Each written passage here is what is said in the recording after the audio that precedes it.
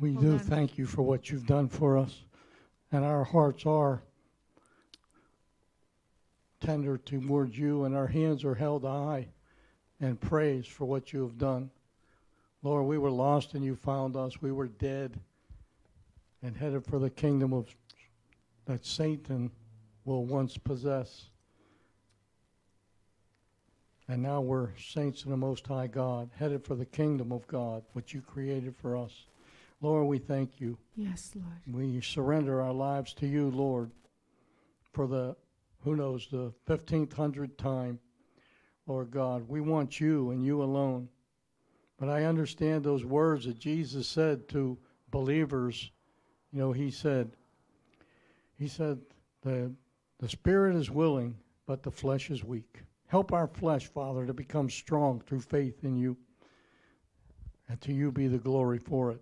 Lord, tonight I just want to lift up a couple people to you. I want to lift Helga up to you, Lord, and pray for comfort for her. And, Lord, that you would certainly comfort her in this time of darkness, Lord. But she knows, you know, that her loved one's in heaven with you. Father God, I want to lift up Claudia and Ray's son and daughter and baby, Lord, that all three have COVID, Lord God, and they're not here in Florida, they're up in New Hampshire. And Father, we pray for them that they recover quickly with no problems whatsoever. Lord, we just know that you're able to do exceedingly abundantly above whatever we ask or think. So, Father, we have a need in this church, Lord, that you move mountains out of our way, Father God, like you have been doing for the last 3 years. Lord, we want those mountains moved.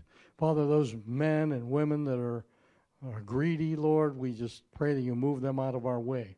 And, Father, keep this church alive and active, Lord, Father God, because you said, Lord Jesus, and we're claiming those verses that you said that the gates of hell will not prevail against your church. So, Lord, Freedom Church is going to win over this situation in Jesus' name by the authority you've given to us. So we speak to that mountain as we have the faith in you, the living God, and we say to that mountain, be taken up and cast into the sea. And you said, Lord Jesus, if we don't doubt it in our heart, but believe that what we prayed or what we said will happen, then you would grant it to us. And Lord, the next verse says, because all things are possible for you. So Lord God, we claim those verses, Lord, in Jesus' name. To you be the glory. Amen and amen. Amen. Welcome everybody that just tuned in. Again, you're listening to Freedom Church at the Palm Beaches in Lantana, Florida. I'm Pastor Joe Trapani. We're glad you're on our website. Tune in Thursday nights at 7:15 and Sunday at 10. But tonight we got a special speaker tonight. I'm going to invite Jim up here. He's going to take over from here. I have some papers that he's going to be working from. So we'll pass these out. Justin, come on up and grab these. There's, if you would pass them out for me. Okay? Jim, come on up. Thank you, Pastor Joe. I'm going to let you pronounce your name. Everybody has trouble with it. Okay, let's pray for Jim. Father, in Jesus' name, we lift Jim up to you, Lord. He has a message for your people. And, Lord, I pray that you guide it and direct it right to all of our hearts, whether we're here at this place, whether we're over the air, or whether they listen 10 years from now to a CD or a tape or on our website. Father, in Jesus' name, amen. Amen. Amen. Well, thank you so much for the opportunity to be here this evening and present God's Word. I'm Chaplain Jim Houchens, founder of Traveling Mercies RV Ministry. I invite you to check out my Facebook page under that same name, Traveling Mercies RV Ministry. And I have a group page also under Traveling Mercies Ministry without the RV, which covers some of the activities I have outside of the RV traveling ministry. So the last time you saw me on a Thursday night was back in June when I was teaching on the book of Acts. So tonight I'm going to present something new that I wanted the people who are out there in internet land to have the advantage of hearing. For 3 weeks I did intensive study on the subject of healing to the Saturday morning men's group that meets here at 9 a.m. And I wanted people to get the benefit of at least the scripture notes, and I've had those posted on the Facebook page for Freedom Church, and you can download those or print them. And I want you to pay attention to the subject that I'm going to present, and then look up those scriptures and read them and meditate on them, and some of them I'd like you to claim. So we have a foundational scripture, which is Proverbs 4:20 through 23. While you're looking that up, let me pray that in the name of Jesus, the Holy Spirit would give me the anointing to present the word correctly and without error, that hearts would be open to receive, and that it would be edifying to the congregation. I pray this in Jesus' name. So here we are in Proverbs, and Proverbs 4:20. My son, give attention to my words. Incline your ear to my sayings. Do not let them depart from your sight. Keep them in the midst of your heart, for they are life to those who find them and health to all their body. So it would be far better for you to be healthy and not need healing. We as Christians should be the healthiest people on the face of the earth, because we have many scriptures that say we have protection.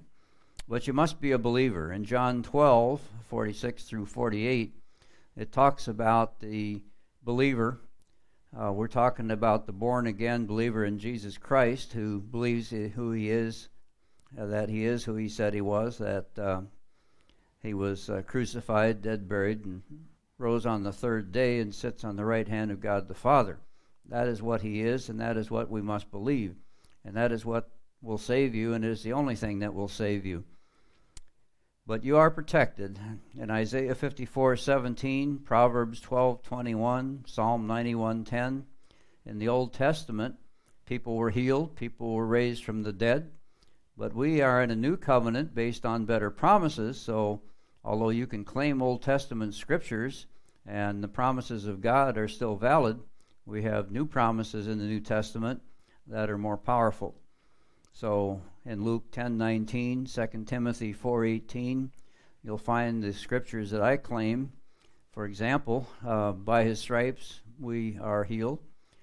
I feel that that scripture is used a lot, and I use the one that says, no weapon formed against me shall prosper, and that covers the natural world, people who come against you, as well as the supernatural world.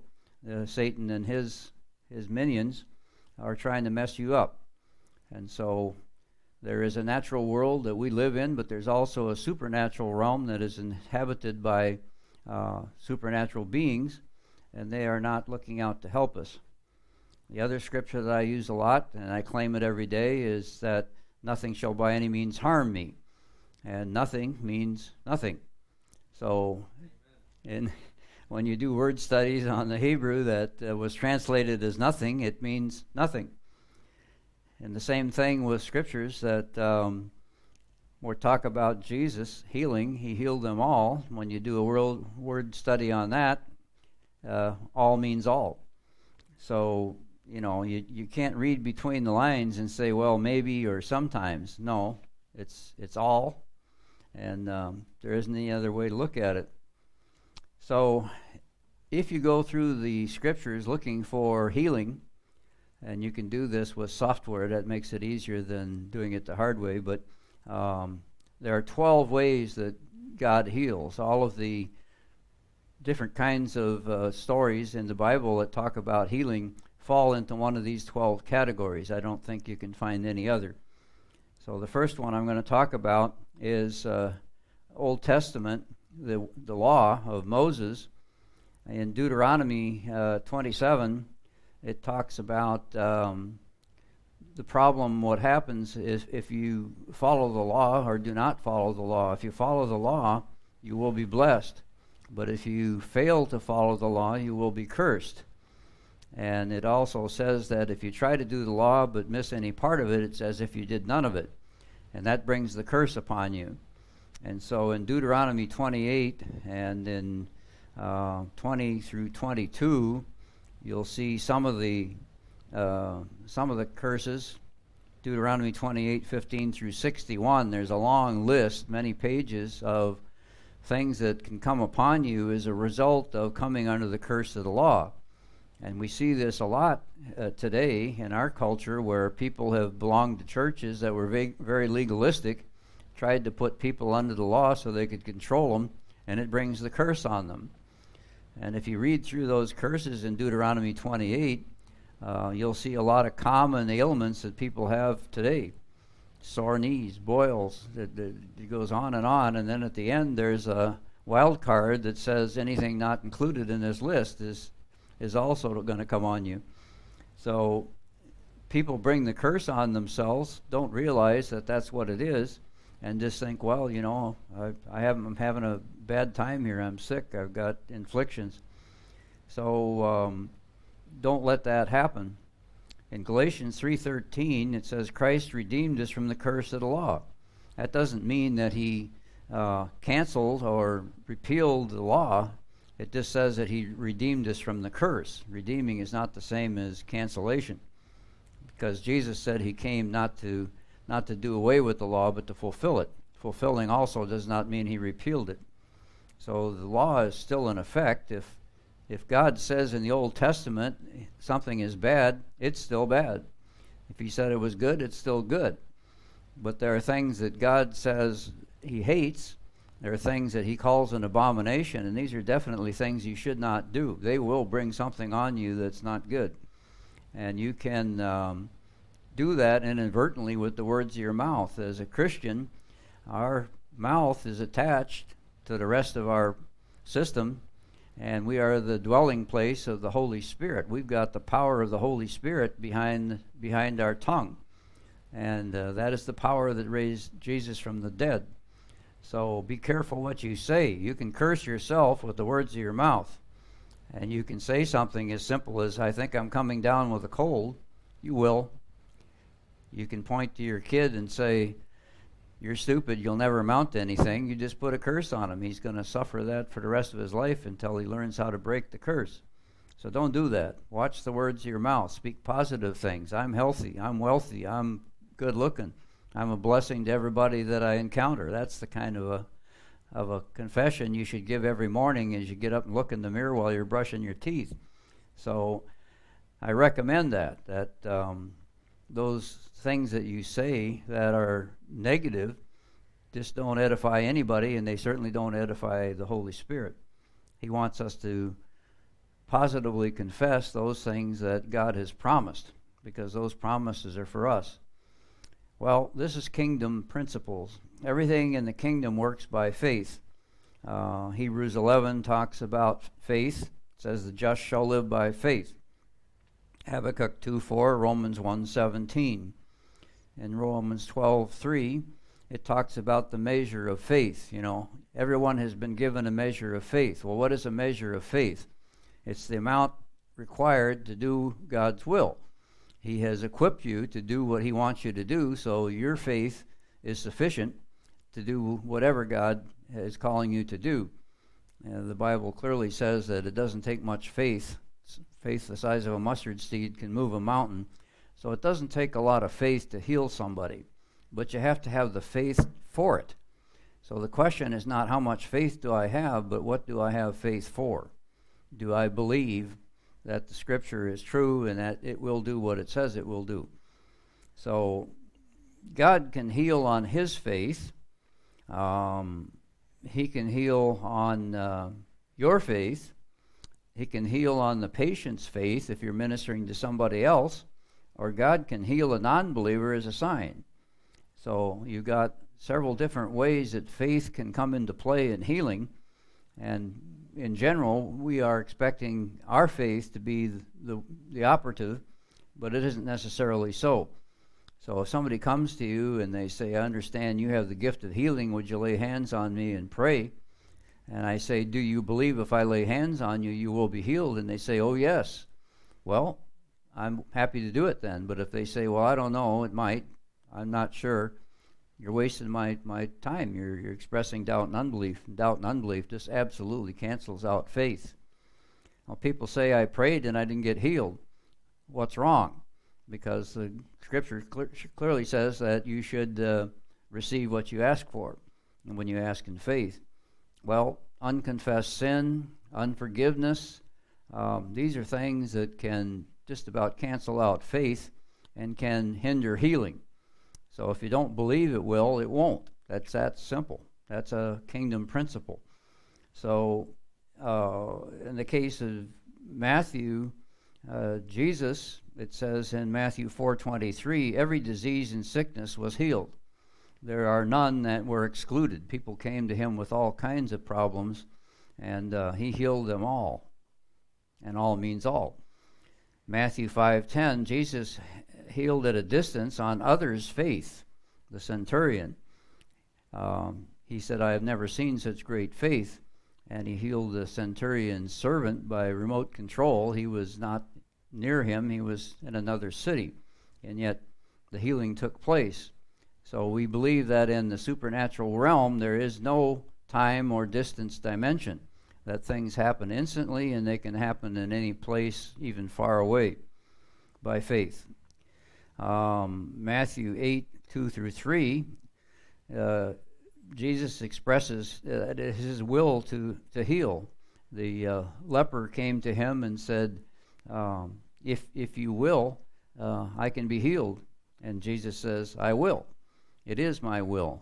So anybody who says, prays for healing and says, if it be thy will, is expressing doubt, because you don't need to do that. You should know what God's will is, because the book tells you what his will is. In Matthew 9:2, 6, 20, and 22, Jesus healed on the faith of the patient's friends.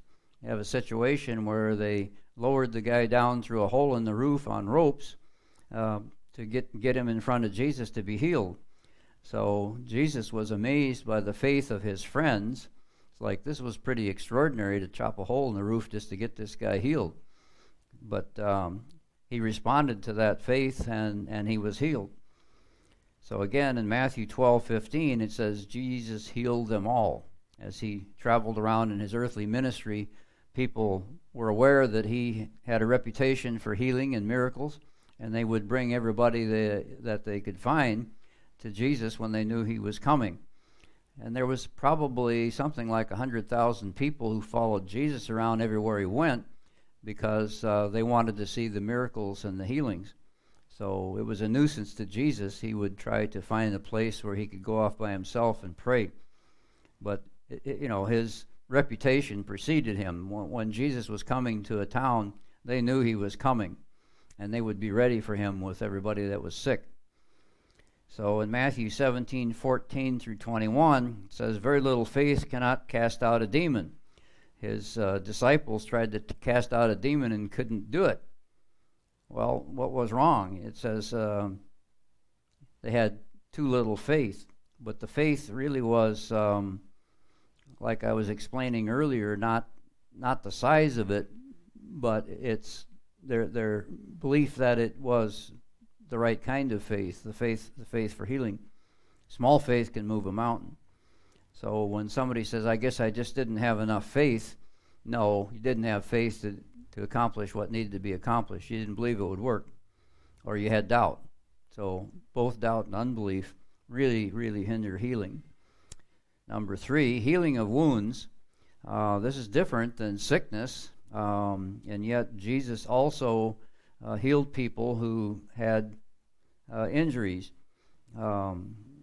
In the Old Testament, in Ezekiel 16:6, there is a passage that I use. It says, I passed by and saw you kicking about in your blood, and as you lay there in your blood, I said to you, live. This scripture stops bleeding and postpones death. So if you come upon somebody who's injured to the point where they're bleeding profusely, and you know there isn't time to get them to the hospital, you do first aid, but you also pray. And this scripture literally will cause the bleeding to slow down, and there's time to get the guy to the hospital. He will live, but you have to claim it. You have to say, I see you squirming in your blood, but live. And it works.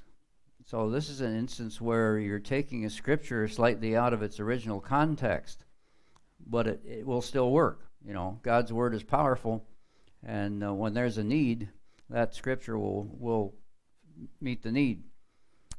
So in the case of wounds, 1 Peter 2:24 is written in past tense. It says, by his wounds you have been healed, or by his stripes you have been healed. It's talking about the beating he received, the whipping, and all the horrible things they did to him, which injured him. So this is talking about injuries. In Isaiah 53, it's written in future tense. So it says, by his stripes you will be healed. But Jesus did the work on the cross. He said it's finished. And so all of that has been done in the supernatural. And your job is not to go to God and say, oh God, please heal me. Your job is to believe by faith that what Jesus has done on the cross can be appropriated by you and manifested into the natural realm. This is the key to almost all miracles and healings, is that you have to believe that it's already done by Jesus. Therefore, you're not asking God to do something. You're asking for that thing to be done in your presence into the natural. And so that can only be done by faith. Isaiah 53, very powerful scripture. People are familiar with it, but they don't always pay attention to it. And it's one of those scriptures that the Jews don't even like to read, because it clearly is talking about the crucifixion of Jesus. So as you read Isaiah 53, it starts out, say, who has believed our message or our report, that is the word of God, and to whom has the arm of the Lord been revealed? In Genesis, God created the heavens and the earth, or really it was Jesus, we believe, who did it. The Father spoke it, and Jesus did it. He did it with his fingers. It says he flung the heavenly bodies into their places in the heavenlies. So this was a task that did not require his mighty arm. It only required his fingers. A relatively simple task for God to do was to simply create the heavens and the earth, which illustrates, obviously, that God's got a lot of power. There is no limit to what God can do. And so it says, and to whom has the arm of the Lord been revealed? So here we're talking about the power of God's mighty arm, not just his fingers. For he grew up before him like a tender shoot, and like a root out of parched ground. He has no stately form or majesty that we should look upon him, nor appearance that we should be attracted to him. Well, Jesus was apparently a pretty ordinary looking guy. He's just a Jewish rabbi. We don't believe that he was distinctive in many ways. He looked like anybody else, I think. But this is talking about how he looked on the cross after practically being beaten to death. Some of the reports said you couldn't even tell he was human. He was despised and forsaken of men. His own people rejected him. A man of sorrows and acquainted with grief, and like one from whom men hide their face, he was despised, and we did not esteem him. It says, surely our griefs he himself bore. This is the Greek or Hebrew word koli, Strong's 2483, which means disease or sickness. So having disease or being sick might give you grief, but that isn't what I would normally say. I think this is really a poor translation, and there's some reason why they translated it the way they did, but I don't know what it is. It says, our sorrows he carried. This is the Hebrew word makob, Strong's 4341, which means pain or anguish. Well, if I had pain or I was in anguish, I don't think I'd call it sorrow. It might make you sorrowful, but it would certainly be more extreme than that. So, if you break your leg, you say, oh, I'm so sorry. No, I'm suffering pain. Ow, man, it hurts. Yet we ourselves esteemed him stricken, smitten of God, and afflicted. But he was pierced through for our transgressions. Stabbings, for example. You can claim this scripture and say Jesus was pierced for our transgressions. It's our fault. But healing of piercings, things that stab you. I've got a scar on my hand here where when I was working in a chem lab, I broke a glass thermometer, and at the end it went right through my hand. So it's the kind of thing that you pray about and claim these scriptures for healing, and then do what the doctors do, because that's not something that you say, well, I don't have to, dress this wound and use an antiseptic because God will protect me. Well, don't test God, be smart. The chastising or correction for our well-being fell upon him, and by his stripes or scourging we are healed. And some translations say and made whole. So this is where we're talking about miracles, restorative miracles or miracles of repair. It says, all of us like sheep have gone astray. Each of us has turned to his own way, but the Lord has caused the iniquity of us all to fall on him. So the consequence of our bad decisions, sometimes we need to be redeemed from them or healed from them, and that is covered by the work on the cross. So it's a big deal. This is a scripture that we use a lot in the healing ministry. These translation, what I think, they're not wrong translations, they're not ideal translations. Number 4 is healing by agreement, Matthew 19. Again, I tell you that if 2 of you on earth agree about anything, and it's anything, exclamation point, you ask for, it will be done for you by my Father in heaven. So this is a very powerful prayer where you say, Father, your word says that if any 2 of us agree for anything we ask for, that it will be done by you.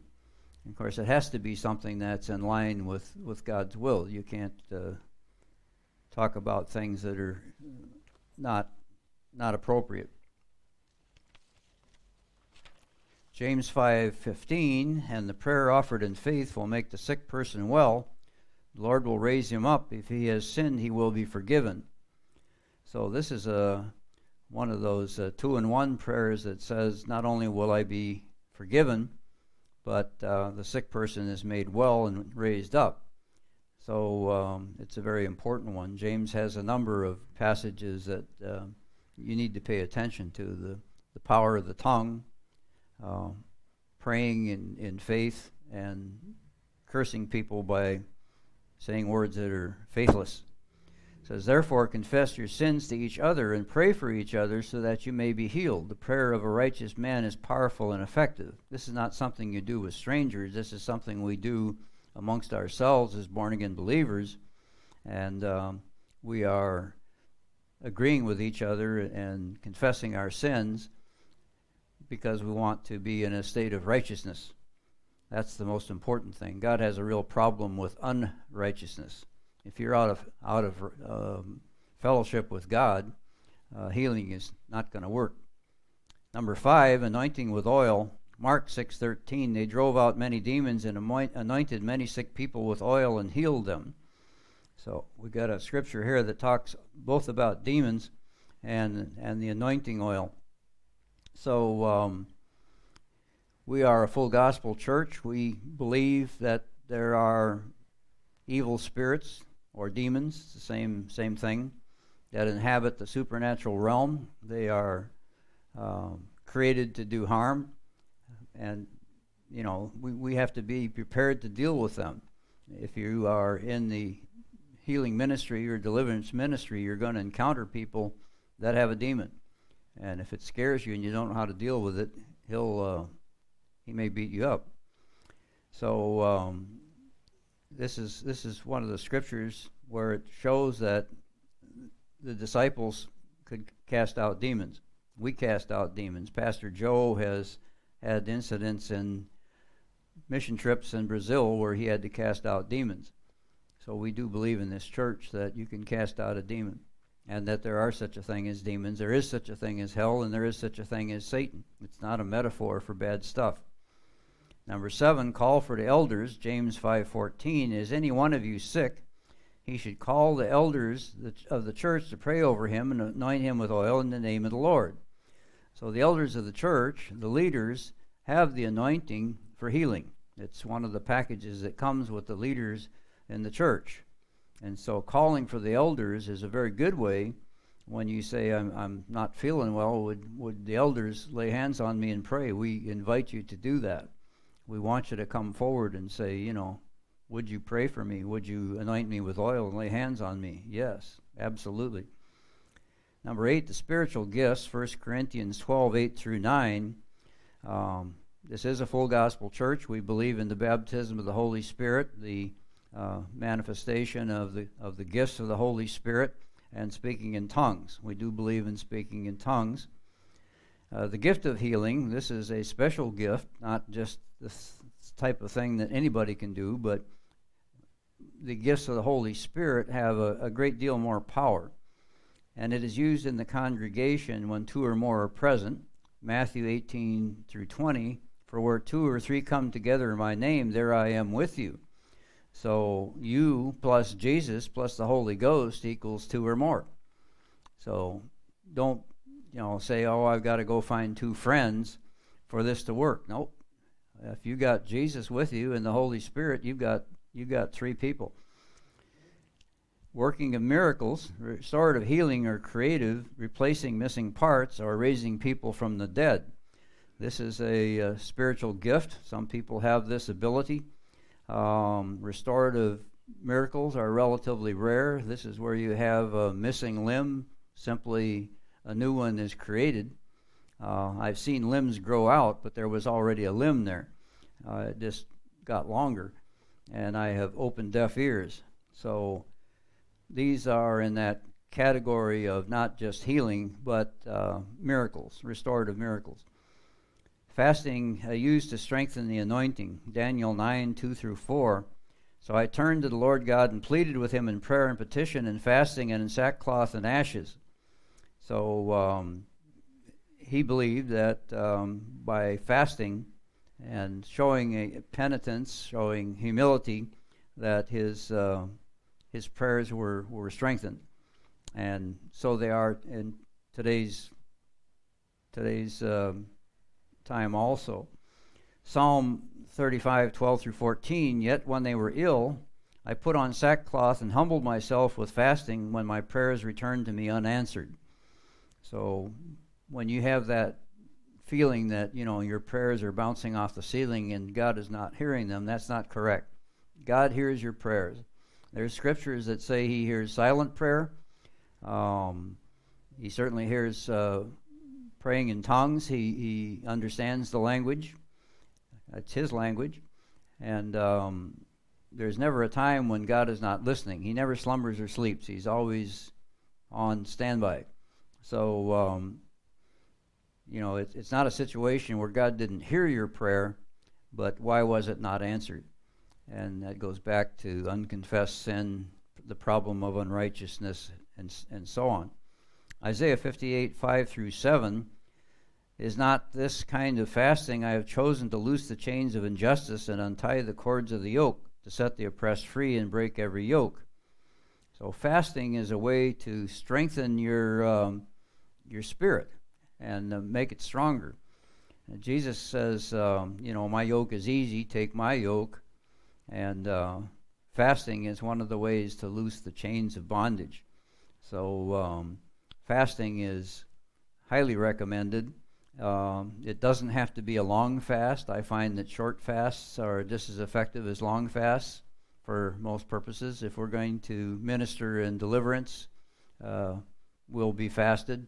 So a 24-hour fast can be very effective in accomplishing that strengthening of your spirit. What you fast is also not important as long as it is sacrificial. So fasting of food or water is common, but you can fast other things. Say, I'm going to give up something that's very important to me, and call a fast. I recommend that you do that with silent prayer. We kind of think that if you pray out loud, Satan is listening, and he'll try to, tempt you to break your fast. You don't want to break that fast. So keep your mouth shut about fasting. You're not trying to impress anybody by doing it. Matthew 6:17 through 19, it says, so that it will not be obvious to men that you are fasting, but only to your Father who is unseen, and your Father who sees what is done in secret will reward you. So, again, don't fast for the purpose of impressing anybody. It's not going to work. Do it quietly, and the Father knows it.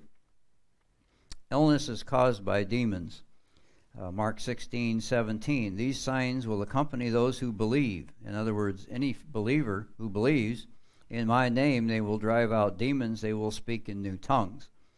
So, in the case of demons, we speak, tell the demon to leave. We don't have conversations with demons. They're not great conversationalists. You don't want the demon to manifest. You want him just to leave. So you command him to leave. You may have to do that quite aggressively if it's a deep-seated situation that's formed a stronghold. So in the case of tongues, this basically says that that's a sign that accompanies those who believe. It doesn't say it has to be a gift of the Holy Spirit.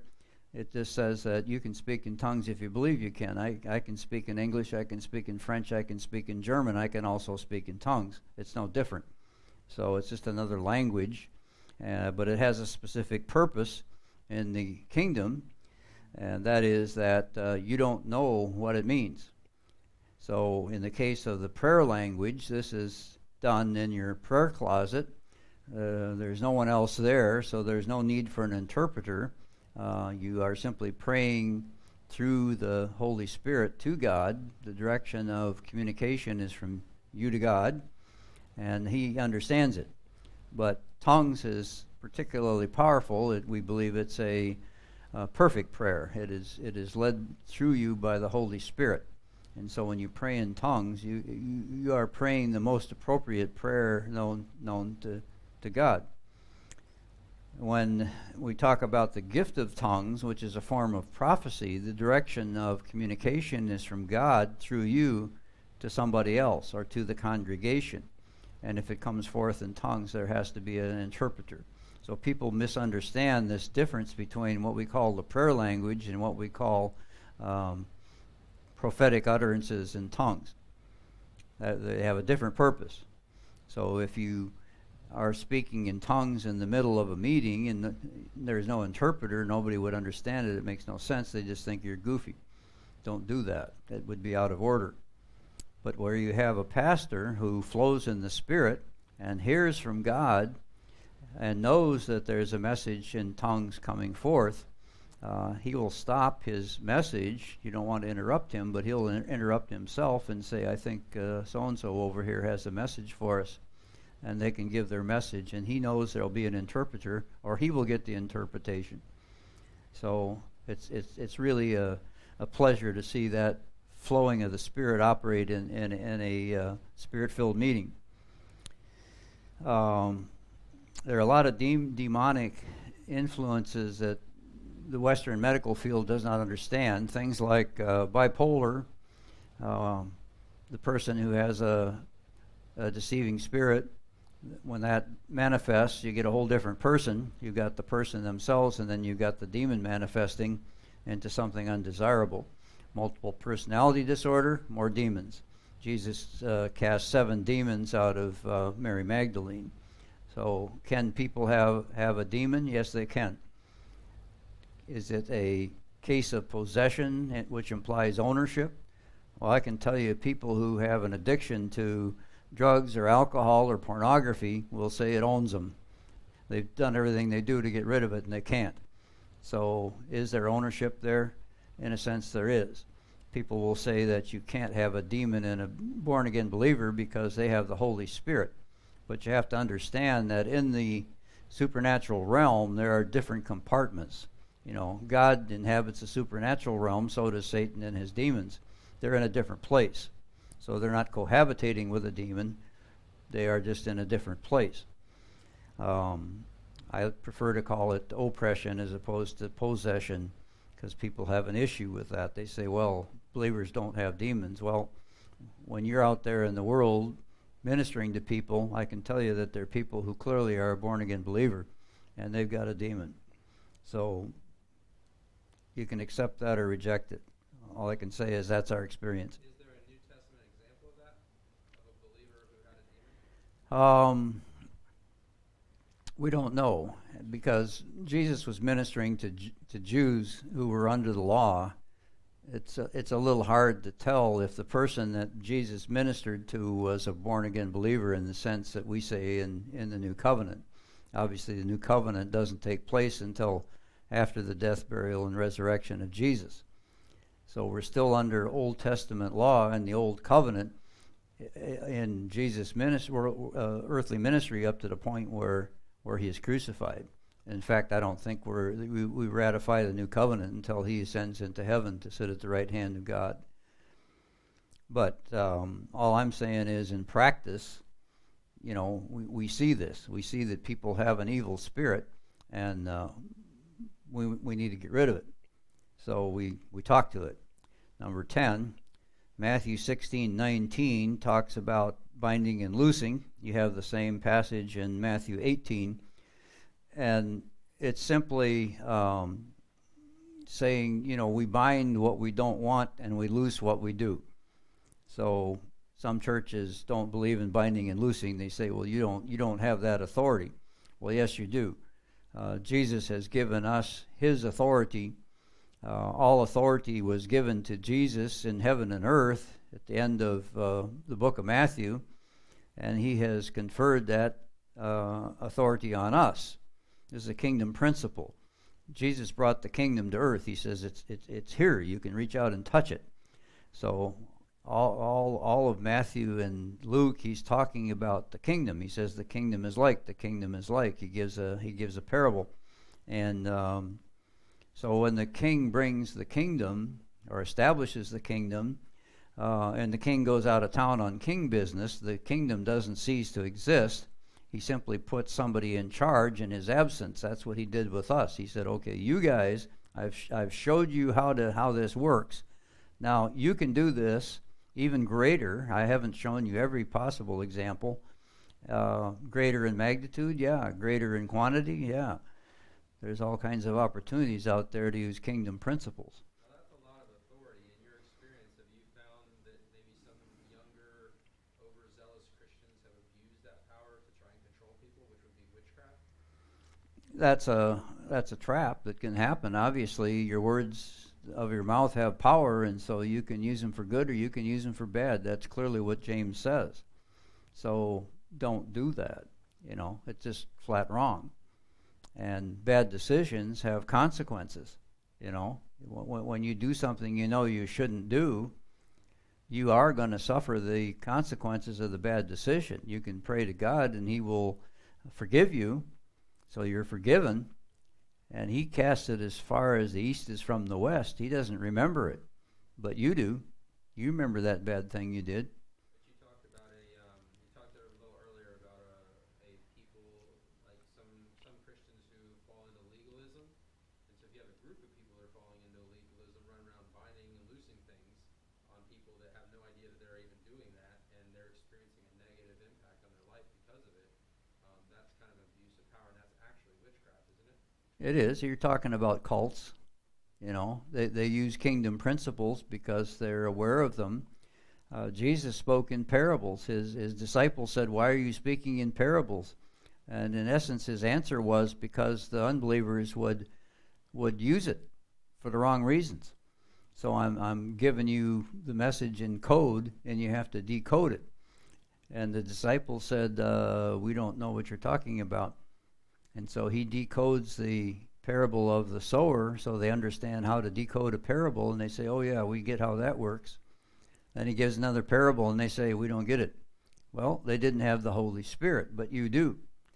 You pray to that the Holy Spirit will reveal to you and lead and guide you into righteousness and not allow you to fall into temptation. Jesus gives us the power to overcome temptation. The temptation will always be there. but you don't have to respond to the temptation. That's free will.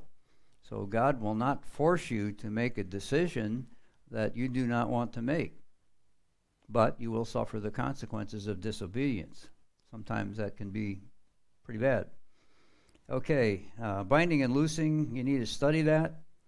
Breaking of curses, they operate similar to demons. You put a curse on somebody with the words of your mouth. That's a voodoo or witchcraft type of curse. You also have self-imposed curses that people put on themselves by saying something stupid like, I'm coming down with a cold. There's generational curses, where you have people who say, everybody in my family has died of heart disease by age 50. You're talking about a generational curse. Break it. Don't be the next one. Women, you see breast cancer. Every woman in the family has had breast cancer. And it's what I think is a generational curse. Somebody said something stupid back some years ago, and it stuck with you. It says it'll go to the 10th generation. Joe's shaking his head. He agrees. So this is common. This is we see this here in South Florida, where there's voodoo and Santeria and these false religions. They put curses on people. They put curses on pastors. They put curses on churches. You got to walk your property line and pray over it and anoint it with oil, because there's always some wacko out there wanting to put a curse on you. It's real. They come in, and the bigger pain you are to Satan, the more people he's going to assign to cause you trouble. You may have multiple assignments against you when you are out there ministering and spreading the gospel. The pew warmers, they don't get attacked by Satan. They're not getting any attention. Okay, number 11 is communion. There is healing in the blood shed for you. There is healing in the body broken for you. So when you take communion, you can claim this. Say, Father, the blood of Jesus shed for me heals me, washes me clean. And his body broken for me heals those things that are broken. They're broken spirit. It's not just physical. Special anointings, cloths, Matthew 9:20 and Acts 19:12, Matthew 14:36. The apron that Paul wore had an anointing on it. They could use it to heal. Elisha, when he took his mantle off and hit the water with it, and the water is parted, that was that anointing that was on his mantle that caused that. So you can pray over a cloth or piece of clothing and give it to somebody, and it carries that anointing for healing if you prayed over it. And we pray over all kinds of things. We pray over teddy bears, give them to children. There was a woman who wanted to have her husband saved, and she had done everything she knew to do to try to get him saved. It wasn't working. So she got some of these prayer cloths, stuck them in his pocket, stuck them in the pillow in his bed, and he found them and threw them out. So then she took the prayer cloths and sewed them into his clothes. He didn't know they were there, and he got saved. So some of this is funny. I think Jesus has a sense of humor. There's a lot of things, when you look at it from that viewpoint, you say, I think he was having fun with us when he said this. And so some of the things that, the way he has us operate, I think he was having fun with us. There is no doubt about it. And there's a book out there called The Humor of Jesus. You can read it and see, these people who are so sober, they just say, oh, you're blaspheming when you talk about, Jesus having joy. No, Jesus liked to party. So the special anointings, in the case of Acts 5:15, Peter's shadow fell on somebody and they got healed. And so these are not explainable in the natural. This is God at work doing something that he wants to do through you. And he can use your clothes, he can use your staff, he can use a variety of things to accomplish his will. So in conclusion, in John 14:12, we see that we can do it too. We're a vessel used by God for His glory. So what you do needs to be for God's glory. You can do things that are good. That's good works. But it's dead works because you didn't do it for the glory of God. You did it for your own glory, or you had some other motive other than doing it for the glory of God. So in the judgment, those things that you did for the glory of God gain rewards, but dead works gain you nothing. Your works will be tested by fire, and it says wood, hay, and stubble, will burn up, but the gold, silver, and precious jewels, which are good works done for the glory of God, will remain. And that judgment is not for punishment. That judgment is for rewards. It's like a athletic competition where at the end of the games they give rewards. They don't give punishment to the one who didn't accomplish the best performance. He just gets more training. So it's important to recognize for the church that this idea is so prevalent that you have good things you've done and bad things you've done, and you come to the pearly gates and they've got a big scale there, and you put your good works on one pan and you put your bad works on the other pan, and if you've got more good works than bad works, they let you in. That's not what the Bible teaches. But it's so prevalent. You run into that everywhere. You ask people, well, what do you have to do to go to heaven? Oh, I've got to do some good things, Well, it's not about works. It's not about the deeds. It's about Jesus. And Jesus is the only way you can get saved. So we do good works because we want to serve God. We don't do good works to get saved. So I thank you for this opportunity. It's been a pleasure to speak to the people out in the internet land there. Feel free to contact us. Joe makes his email address and his phone number available. You can drop a message on the Facebook page, or I encourage you to contact me at my Facebook page. If you're going to be around on Sunday, I'll be teaching on Sunday morning on the subject of integrity. I think there's a real problem in our culture with integrity. So thank you so much. You want to close the meeting, Joe? Yeah. Okay, thanks, Jim. Good job.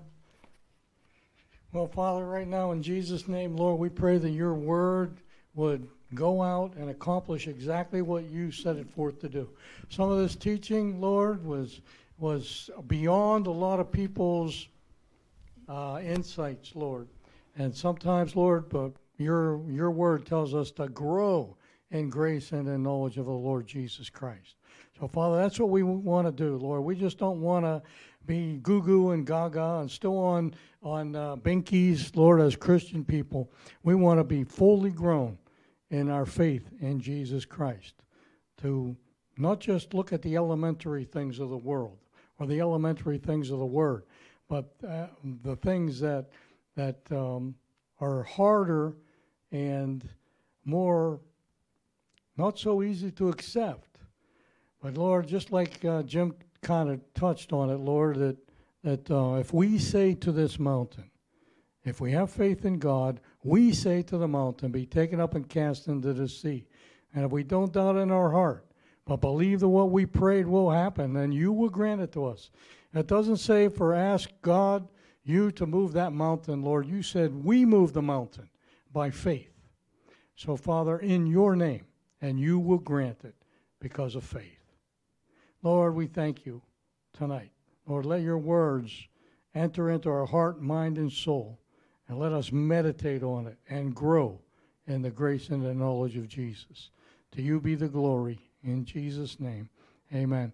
God bless everybody. Tune in on Sunday, 10 o'clock. Okay? God bless. And we love you all.